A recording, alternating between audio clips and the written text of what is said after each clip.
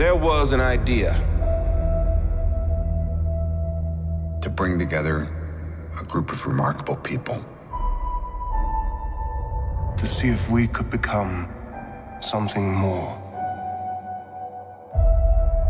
So when they needed us, we could fight the battles that they never could.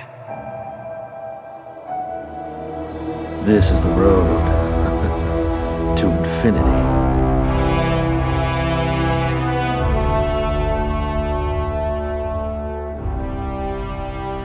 Hello everyone, and welcome to The Road to Infinity. My name is Kyle. I'll be your host through this adventure. So I wanted to take this moment to talk a little bit about what we hope to accomplish with the podcast, and then give a little background, a little bit where we are before we sort of launch into the episodes. So shortly before the new year, I had found something that someone had posted online. I don't take credit for this. It's something I just discovered, that if you watched one Marvel movie per week, then you would be ready to go for when Avengers Infinity War came out. It lined up almost perfectly. And I thought that'd be a really fun thing to do. So I started doing it on my own. And then other of my friends were started doing the same thing. And we were talking online back and forth. You have these discussions about revisiting the films and how much fun they are, and what holds up and what doesn't. And I got to a couple weeks and I thought, well, I'm having all these independent discussions with all these friends one-on-one. This would be a good thing to bring people together to talk about. I'm sure everyone else is sort of feeling the same thing. So I sort of came with the idea of doing a podcast and having everyone talk about it at the same time. So that's what we're going to attempt to do. We're going to attempt to cover all the Marvel movies before Avengers Infinity War comes out. And then once we see Infinity War, then we'll get together to talk about that too. And so we'll have sort of a set where we have watched all the movies in a very short amount of time. So I'll be here through the duration. I'll be your host for the episodes. Other people will come and go depending on time frame and schedules and all those life things. But I'll be the one sort of carrying the torch as we go from week to week. So I'm not going to talk about Iron Man yet. Iron Man will be our first proper episode. This one is just more to establish sort of where the world was at, where Geek World was at, where the fans were at, where the characters were at before we even start the movies. So let's get into a little bit of history. So we're going all the way back to the faraway year of 2008. This is, at the time, Marvel was just a comic book company. They were independent. They were their own entity. They were not owned by anyone. They were a standalone entity.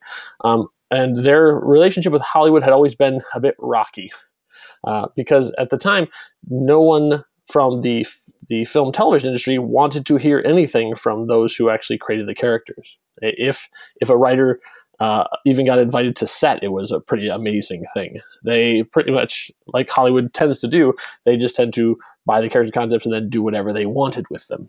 So at this point, I'll just say Marvel Comics so we can differentiate. Marvel Comics had sold off what they considered to be their prestige characters. All the X-Men were owned by Fox. They were gone.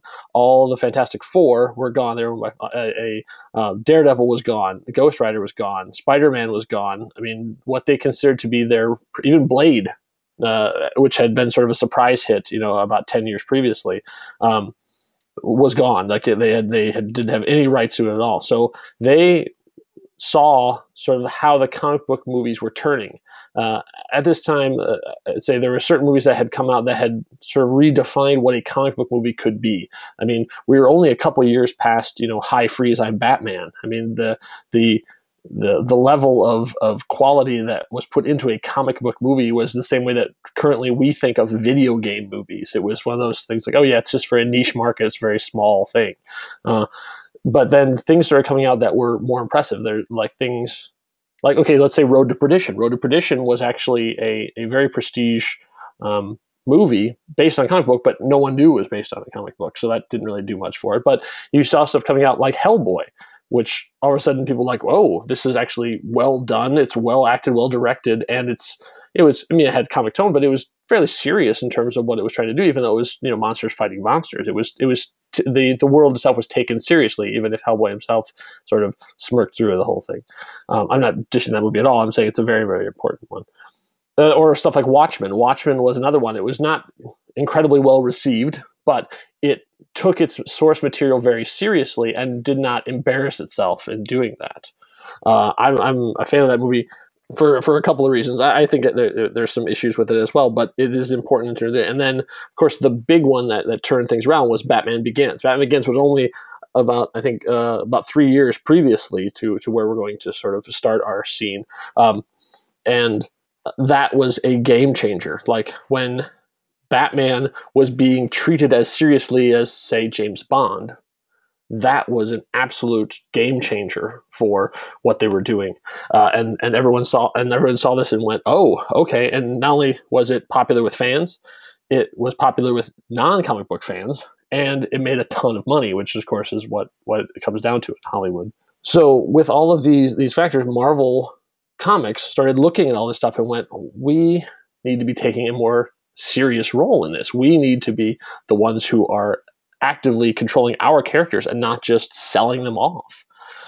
So we won't get into a lot of the backstage machinations, but I mean, Kevin Feige is the main person in this, the producer who sort of had this grand plan of what if we could do the Marvel comic book universe where all the heroes know each other and they cross over, and there's Spider-Man swinging through the city and he sees Captain America fighting Batroc on there, and there's Ultron and Ant-Man is fighting him, and it's all sort of interconnected and everyone knows each other, and that what if we could do that on a movie scale, like to have it that all these movies are happening in the same universe and people know each other and they can cross over, and we could do this.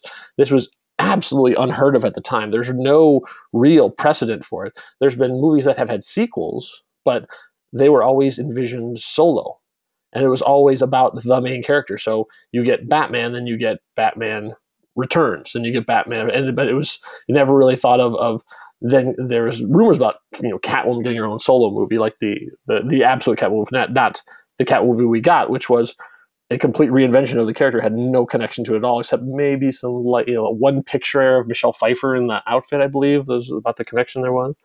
But it had never been done on a scale like this, where you would have everyone interconnected and crossing over.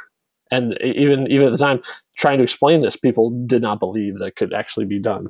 But the problem with it is Marvel wanted to do this and take it seriously and put money into it and get people involved and excited about it, but they didn't really have the characters they wanted to do.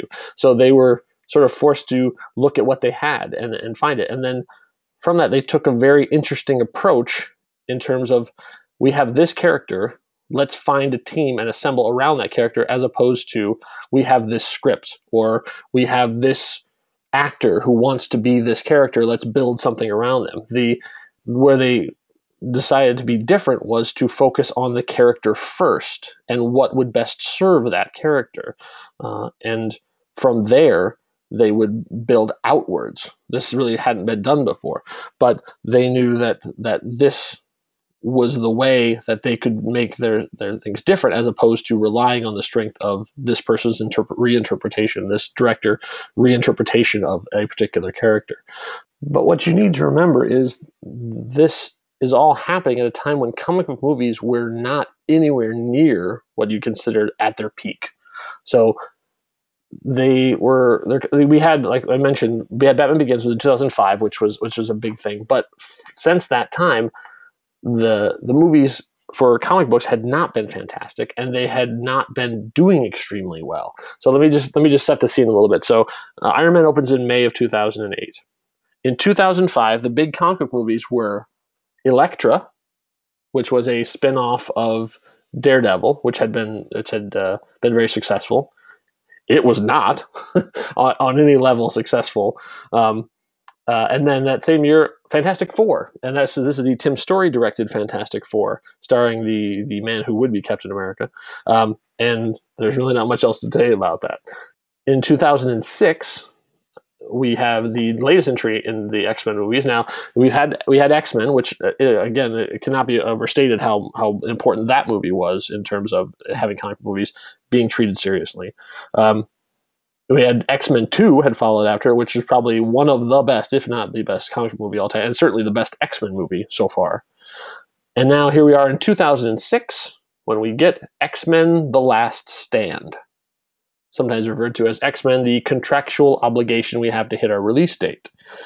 There's many things that can be discussed about the X-Men, but again, not the best film and not the best example of the genre.